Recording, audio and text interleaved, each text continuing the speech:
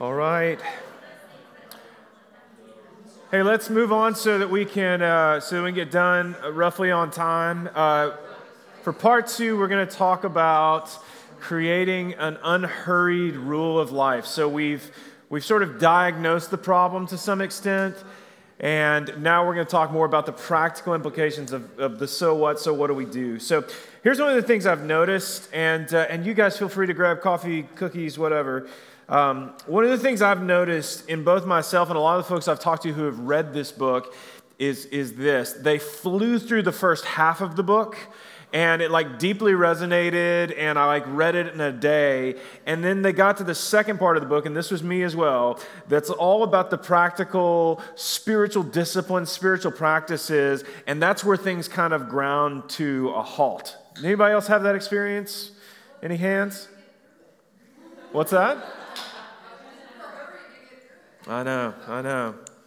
So, there's this thing where anytime somebody's able to articulate and illuminate our experience, we want to affirm that. We want to say yes and amen to that.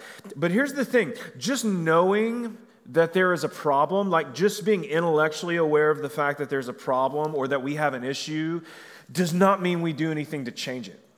Knowing the problem exists, just being aware of it, does not necessarily mean that we act in any specific way to affect change. And for many of us, we may affirm everything we just heard and yet leave here tonight and just continue on in our lives of hurry. It's what we do. We're conditioned to behave that way. And it's because intellectual assent does not necessarily produce life change.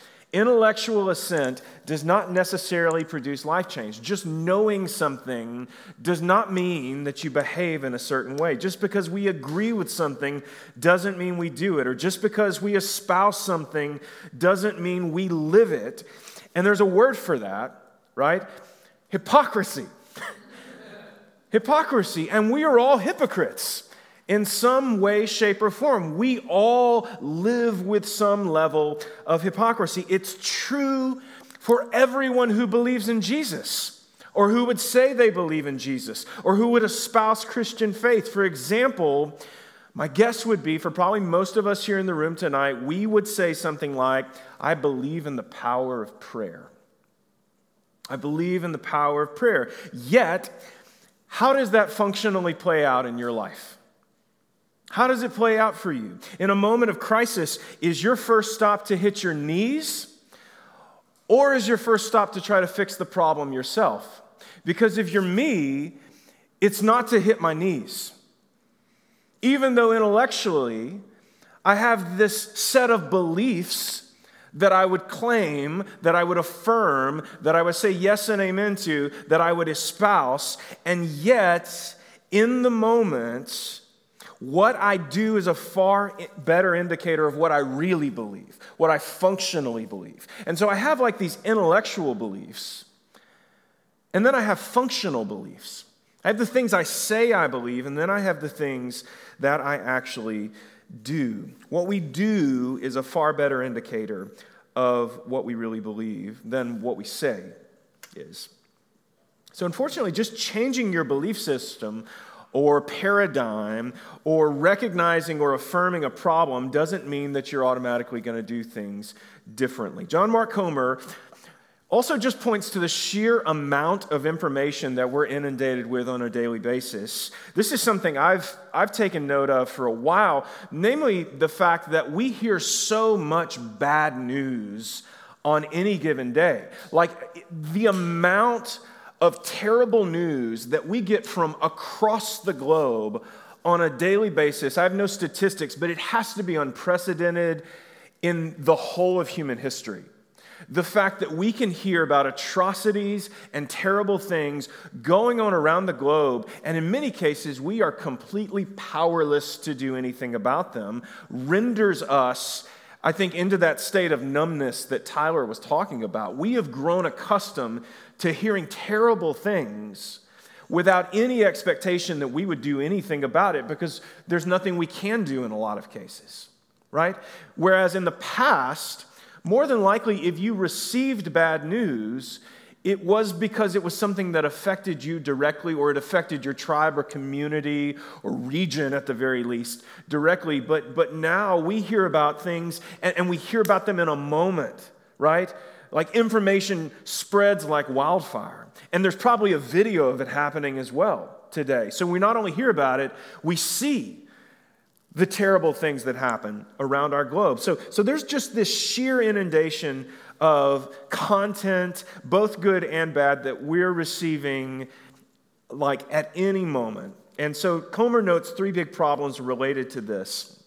First of all, we have more information than any other generation in human history, good and bad. Secondly, we have so much information, we often feel overwhelmed by the vast terabytes of news constantly assailing us via our phones and devices. And then this creates a paralysis in us. We then grow accustomed to this paralysis and live with it as our default. We're used to hearing new information, even being moved by such information, and then doing absolutely nothing about it. Do you have that experience? Because, here's one for me. I constantly see people posting on Facebook about children who are sick, or like crowdfunding that's going on to pay for children's medical expenses. For me, this is something that just rips my heart out. I have 4 girls at this point. I've got a 5th one. More than likely it's a girl on the way. We're just going to put our money on girl. Man, I see every day like children who I don't know. I don't know their families. I have no relational connection to their families, but I hear about what's going on. And so it's just this massive amount of information. That's just one example that pops into my head when we're talking about this. And so the question is, what do we do? And so what I want to talk about tonight is creating an unhurried rule of life. If you've read the book, you've seen that language of a rule of life. It's not rules for life.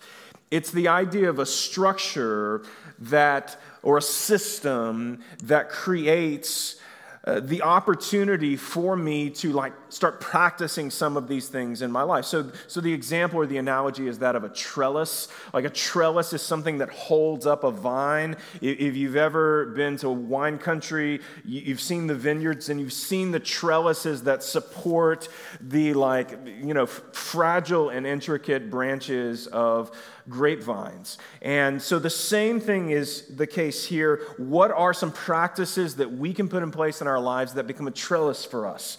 That's sort of like that story in the Old Testament of Moses having to have his arms held up so that the Israelites would prevail in battle. What are the things that we have in our lives that in the same way hold our arms up? So one, that we can stay true as individuals to the gospel of Jesus and to the gospel mission that he's given to all of us, but also just so that we can intentionally spend time with him, grow deeper in our maturity in Christ. What are the intentional things we have in place in our lives to help us to do those things? So an unhurried rule of life. Comer spends the second half of this book talking about 4 key spiritual practices. I like that word practice as opposed to the word discipline. Discipline sounds punitive to us. In our modern language. I like the word practice because these things are practices. We are more than likely not great at all of these, and with some of them we may just be downright terrible. So how do we get better at anything? We practice, right? So in order to get better, we've got to do it. We've got to do it with some level of regularity, and we've got to do it with some level of intentionality as well.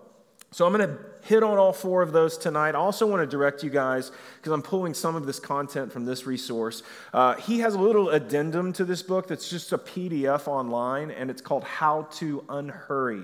And so it's a little bit more of a practical, how do we actually practice some of these things? And so I'm going to allude to some of the very intentional practices that he talks about in that PDF. But if you just Google How to Unhurry, it's going to be the first thing that comes up, and you can download it. So as we get going in this, I think we have to understand something extremely significant and important about Christianity, or we will fail to get the point of these practices. And it's this: Christianity is an ancient Eastern faith system. Christianity is an ancient Eastern faith system. In other words, it is not modern, it is definitely not Western, it's not American, and yet we try to treat it like it is.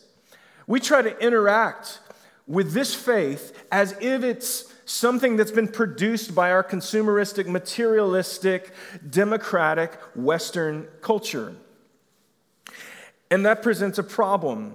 I think there are a number of ways that this fleshes out for us, but for our purposes tonight, here's perhaps the most significant difference between an ancient Eastern system and a modern Western system. We are all people who are living after the period in human history known as the Enlightenment. We're all living after the period known as the Scientific Revolution. We're currently living in what has been called the Information Age. And as a result, our focus is so often on the mind. It's so often on the intellect. Way before our focus is on the body. We think about, what do I need to know, before we think, what do I need to do? That's our default. Whether you realize it or not, as a people, we tend to believe that what we know will ultimately influence what we do. However, an Eastern approach to life would perhaps flip that script and say that what you do will actually influence what you know. What you do will actually influence what you know. So thus an Eastern mindset would say you cannot have a spiritual life without engaging in spiritual practices. And I don't mean like esoteric spiritual practices. I mean like embodied spiritual practices.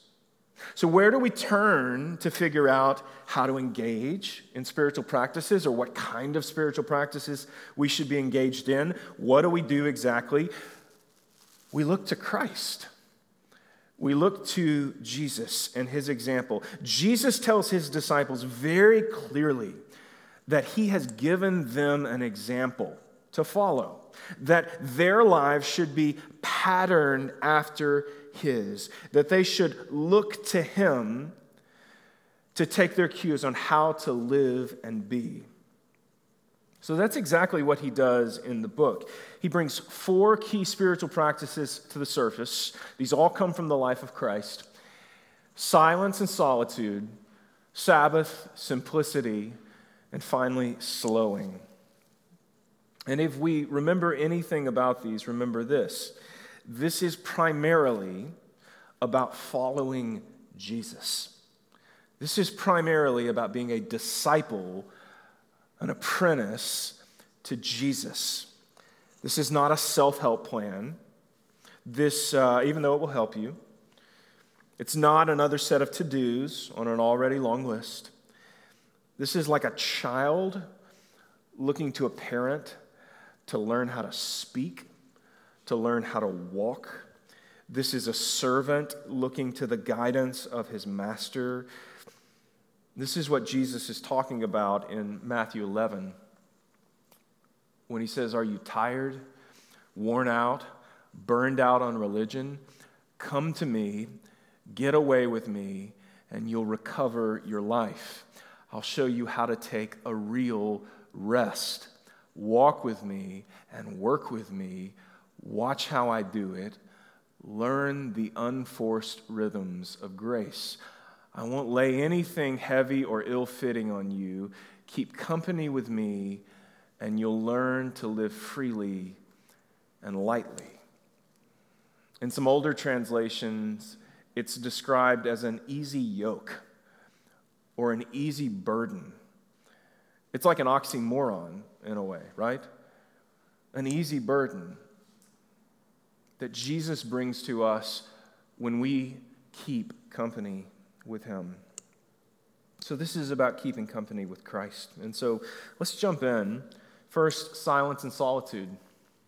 What prevents you from having times of silence and solitude? Take just 2 minutes around the table real quick. Don't go into big stories. Just what in your life right now prevents you from having times of quiet and times of alone? All right, guys. So John Mark Comer says that there are two types of silence. There are two types of silence. There's external silence, like this, there's physically no noise going on around me, and then there's internal silence. And I find that it's somewhat easy to achieve times of external silence. It's far more difficult to achieve internal silence. And again, Eastern thought here would be that what you do ultimately will lead to what happens within you. What you do externally will ultimately lead to what happens internally. Even though it's going to take time. If you've ever been to a yoga class, you know that people don't come in off the street like able to do all of the different yoga positions. What do they call it? They call it a practice, right? It's a practice. If I keep going, if I keep trying, I'm going to get better.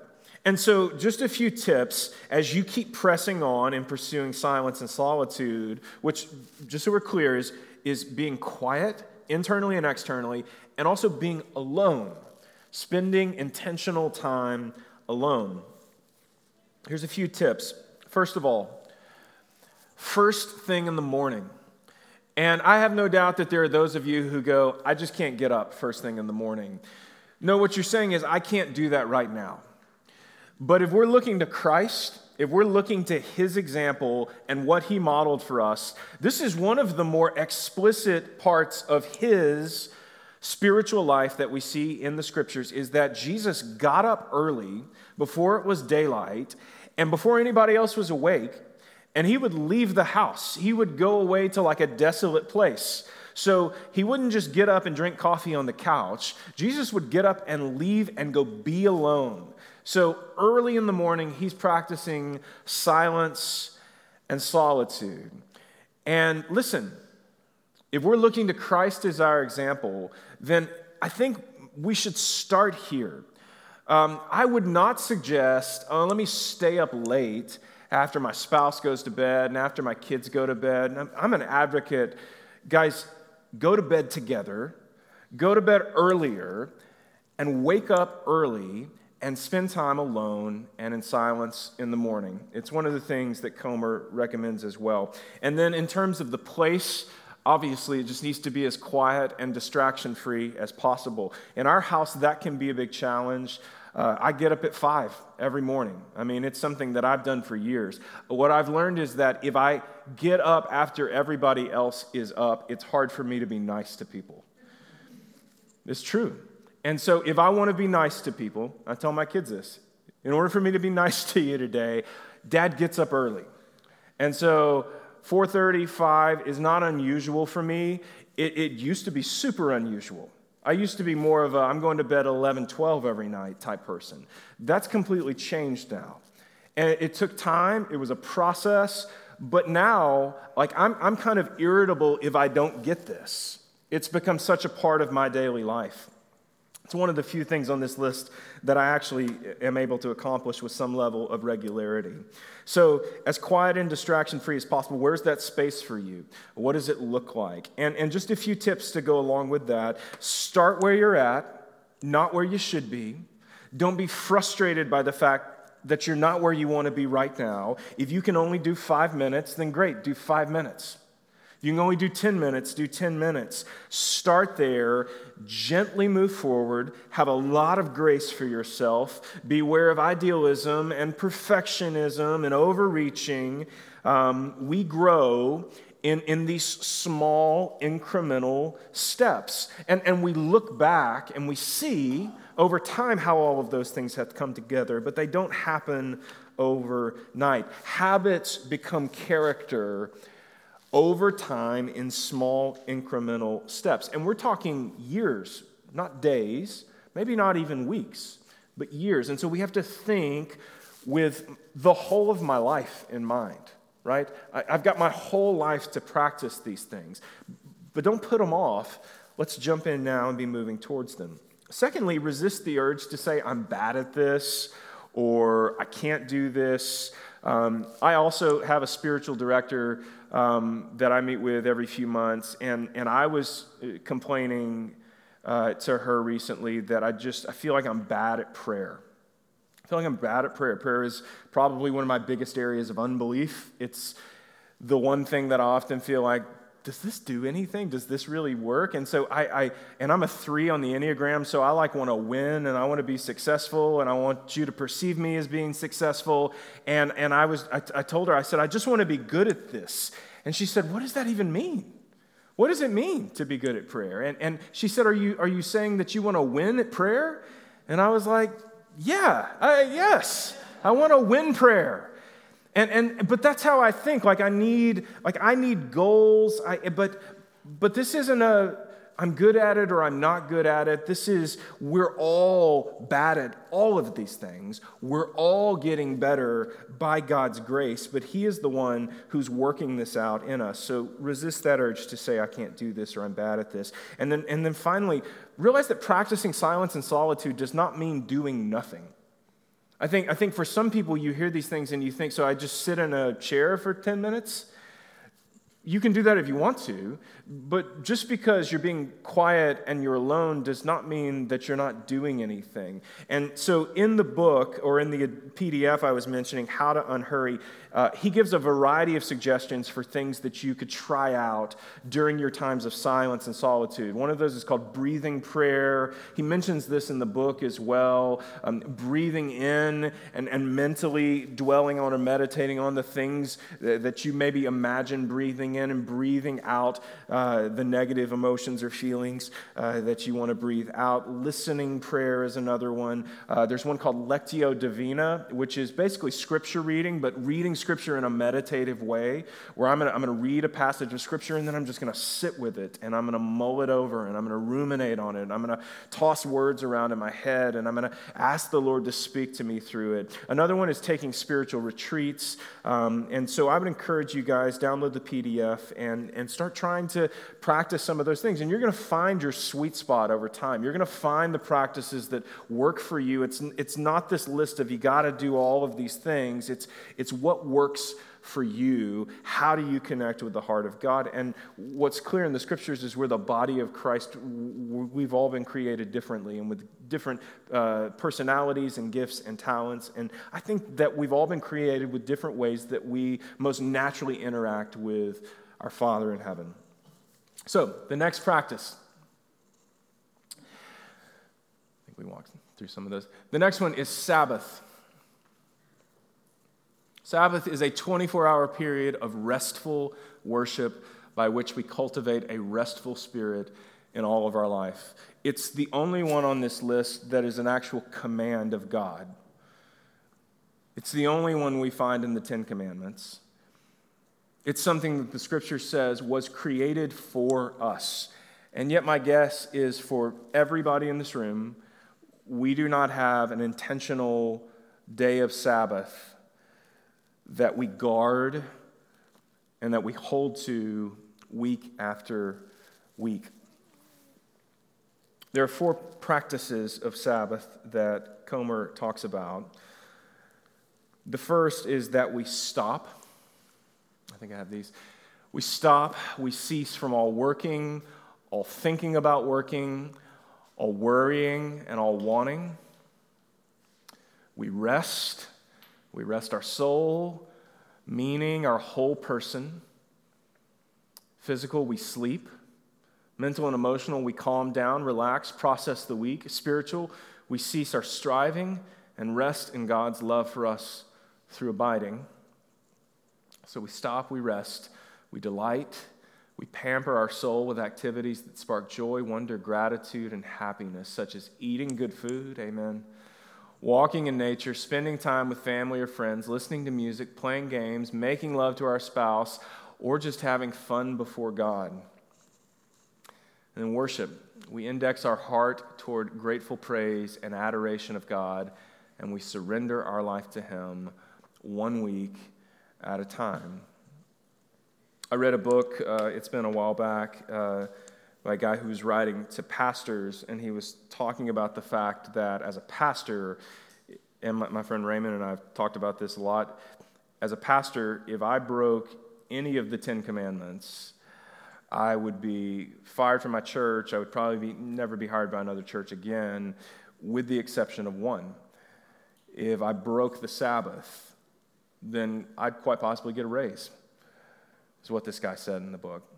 And it's so true. If I cheat on my spouse, if I lie, if I take the name of the Lord in vain, I mean, you go through the list, but you get to that one, and for some reason, it's the one that we all kind of go,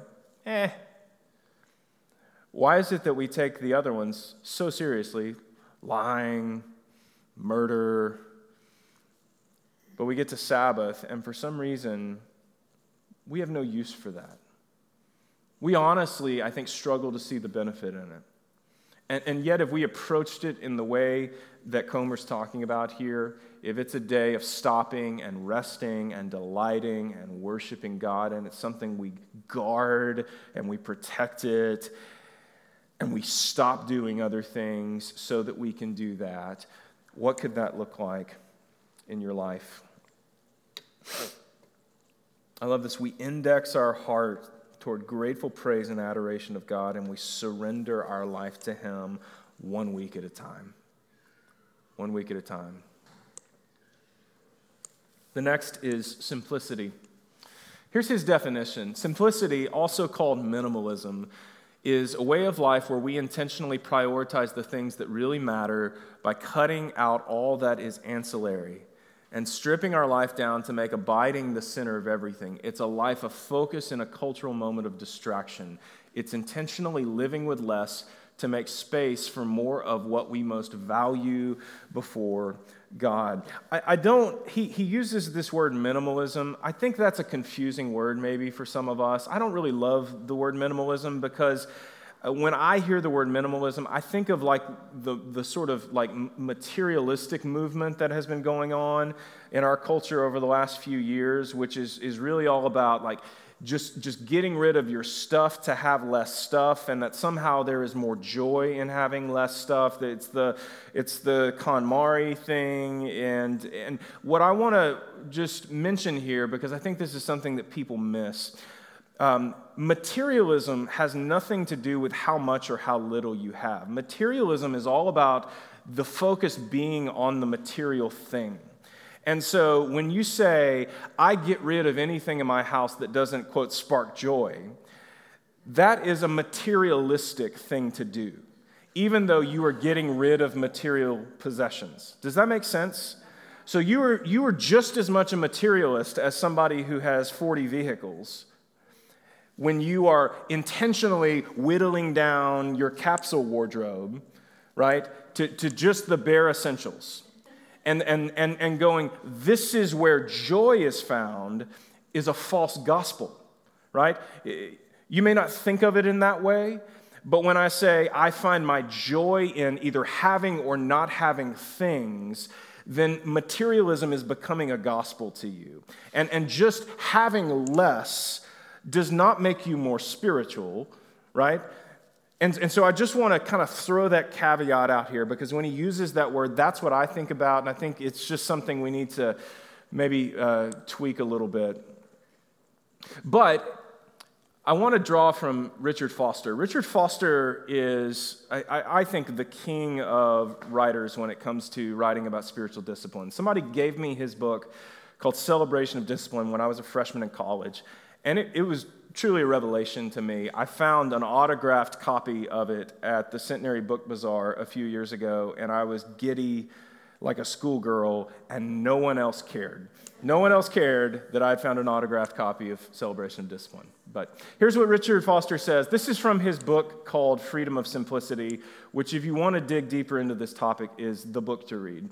Christian simplicity is not just a faddish attempt to respond to the ecological holocaust that threatens to engulf us, nor is it born out of a frustration with technocratic obesity.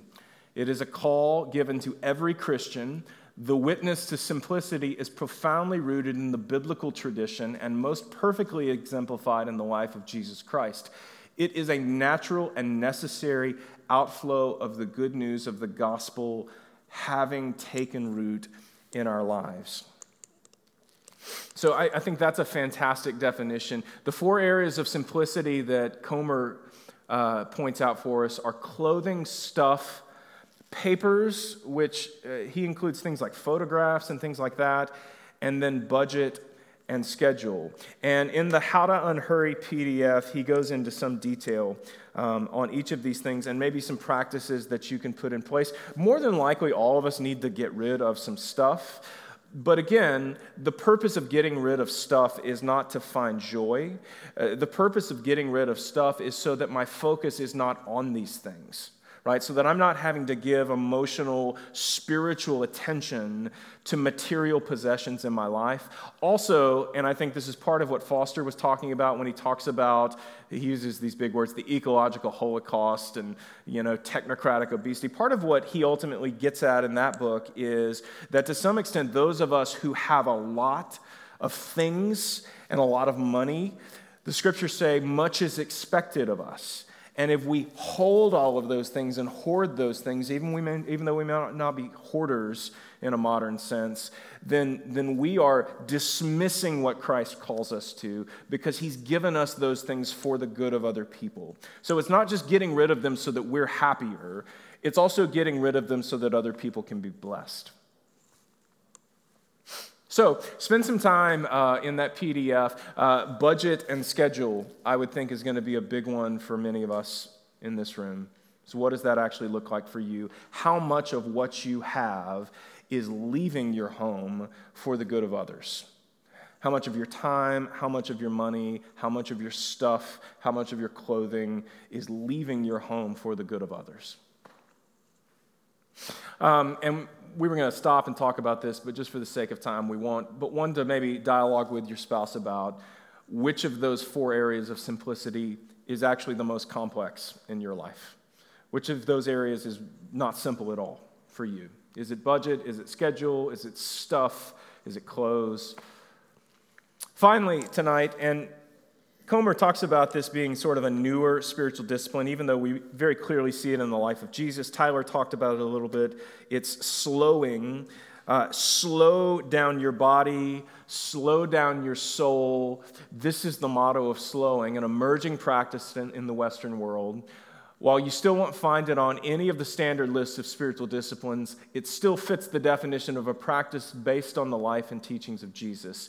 Jesus was never in a hurry. His slow, deliberate pace created room in his life for the interruptions that became the stories of the 4 Gospels. We mentioned maybe the woman that grabbed the hem of his garment. I mean, it happens so often that Jesus is on his way somewhere else. Jesus has intention. Like Jesus isn't just walking around aimlessly just to see who's going to come up to him or who he might interact with. So often Jesus is headed somewhere, he's got a purpose, he's got somebody he's going to see, but yet for some reason, he is perfectly happy to be pulled off course. And if you're like me, that's deeply frustrating. That's deeply frustrating. Like, I'm a creature of routine. I like things to happen in kind of the same way every day, at roughly the same times every day. And when like a wrench gets thrown into that, like, it can really mess up my attitude for the day. I don't know if you're that way or not. Jesus doesn't seem bothered by people grabbing him, by people calling out to him, by people trying to pull him off course to attend to their need. And part of this practice of slowing is that, and this really gets to that word hurry, I'm not rushing around at such a frantic pace all the time. I'm not doing that to the level that I can't be pulled off course when there's real need. And yet, for so many of us, we blow past real need that we may see or an opportunity to help because we have an agenda. We have something we're moving towards. We have a purpose. So slowing is about, one, recognizing that and then doing something about it. John Ortberg again says, it's about cultivating patience by deliberately choosing to place ourselves in positions where we simply have to wait. And some of these are honestly crazy to me. Like, I read through some of these and I just go, oh my gosh. What John Mark Comer says is that we need to pick out 1 or 2, he calls them games. Here are some of his games. 1, drive the speed limit. Lindsay, be quiet. Get into the slow lane, like at the grocery store. What's the longest line at the grocery store? Get into that one. Come to a full stop at stop signs. Don't text and drive. Show up 10 minutes early for an appointment, sans phone. Get into the longest line at the grocery store. Those sound miserable to me. I don't know about you. Here's this word discipline, though, right? It's not always fun, but it grows us. Like, I think it develops us in some way. We're seeking the heart of Christ. We're seeking to emulate him, model our lives after him. What does that look like? Second, cut 1 to 3 things out of your schedule: TV, social media, time online, video games, extra social obligations. Those things are just low-hanging fruit. What are things you can cut out of your schedule? Next, turn your smartphone into a dumb phone. He goes into some detail in the book. You can also look online to figure out how to turn your smartphone into a dumb phone, or get rid of your smartphone altogether, get a flip phone. There are a lot of different options out there today. And then finally, parent your dumb phone. He talks some about this. Put it to bed, right? Not next to your bed. Put it in a drawer. Don't take it with you everywhere you go. Use it at certain times. Don't use it at other times. And so these are the 4 spiritual practices that he illuminates. These are not the only spiritual practices that are out there. These are not the only spiritual disciplines. You notice he doesn't spend a lot of time talking about what would be thought of as the traditional spiritual disciplines, like prayer and fasting and worship and the reading of Scripture. Like, the intention is, as we're engaging these 4 spiritual practices, silence and solitude, that we are engaging the other disciplines in the midst of that. Does that make sense? So, all right, we're going to stop here for tonight. I'd love, guys, I know we're just right at time, but before we get out of here tonight, I would love to just hear real quick, what has this book meant to you? Is there something major? Is there like a major point that you're taking away from this? Is there something that you're like, I'm trying to apply this to my life right now? Just real quick, some feedback. In what way has this book spoken to you? All right, 2 things real quick. Well, 1, thank you guys for being here tonight. It's been great to just dialogue with you some about all this. I hope it's been helpful to you, and I hope you've enjoyed it. We would love to continue to make this a free event. If you have the ability to maybe give something to help us do that, we'd really appreciate it. There's a giving box that you could hit on your way out, or you can just go to covenantshreveport.org and click give. That'll help us to give books away and keep food free and childcare and all that kind of stuff in the future. Our next book club is going to be probably March or April. We've not set an actual date yet, but here's the next book we're going to be reading. And, for some reason it didn't come up. The next book we're going to be reading is called Confronting Christianity. 12 questions that are hard questions. What about violence? What about sexual issues, gender issues? For some of you, even if you're a follower of Christ, these are questions that go unanswered for you sometimes. They're questions that kind of linger in the back of your mind, the what-ifs, the doubts. This was Christianity Today's Book of the Year this past year. And so grab it. We'll have some copies here at the church here in a week or so. So if you want to grab one here for free, you can. Or I encourage you to go online, grab it. It's called Confronting Christianity. And more than likely, you have friends in your life who are also asking some of these same questions.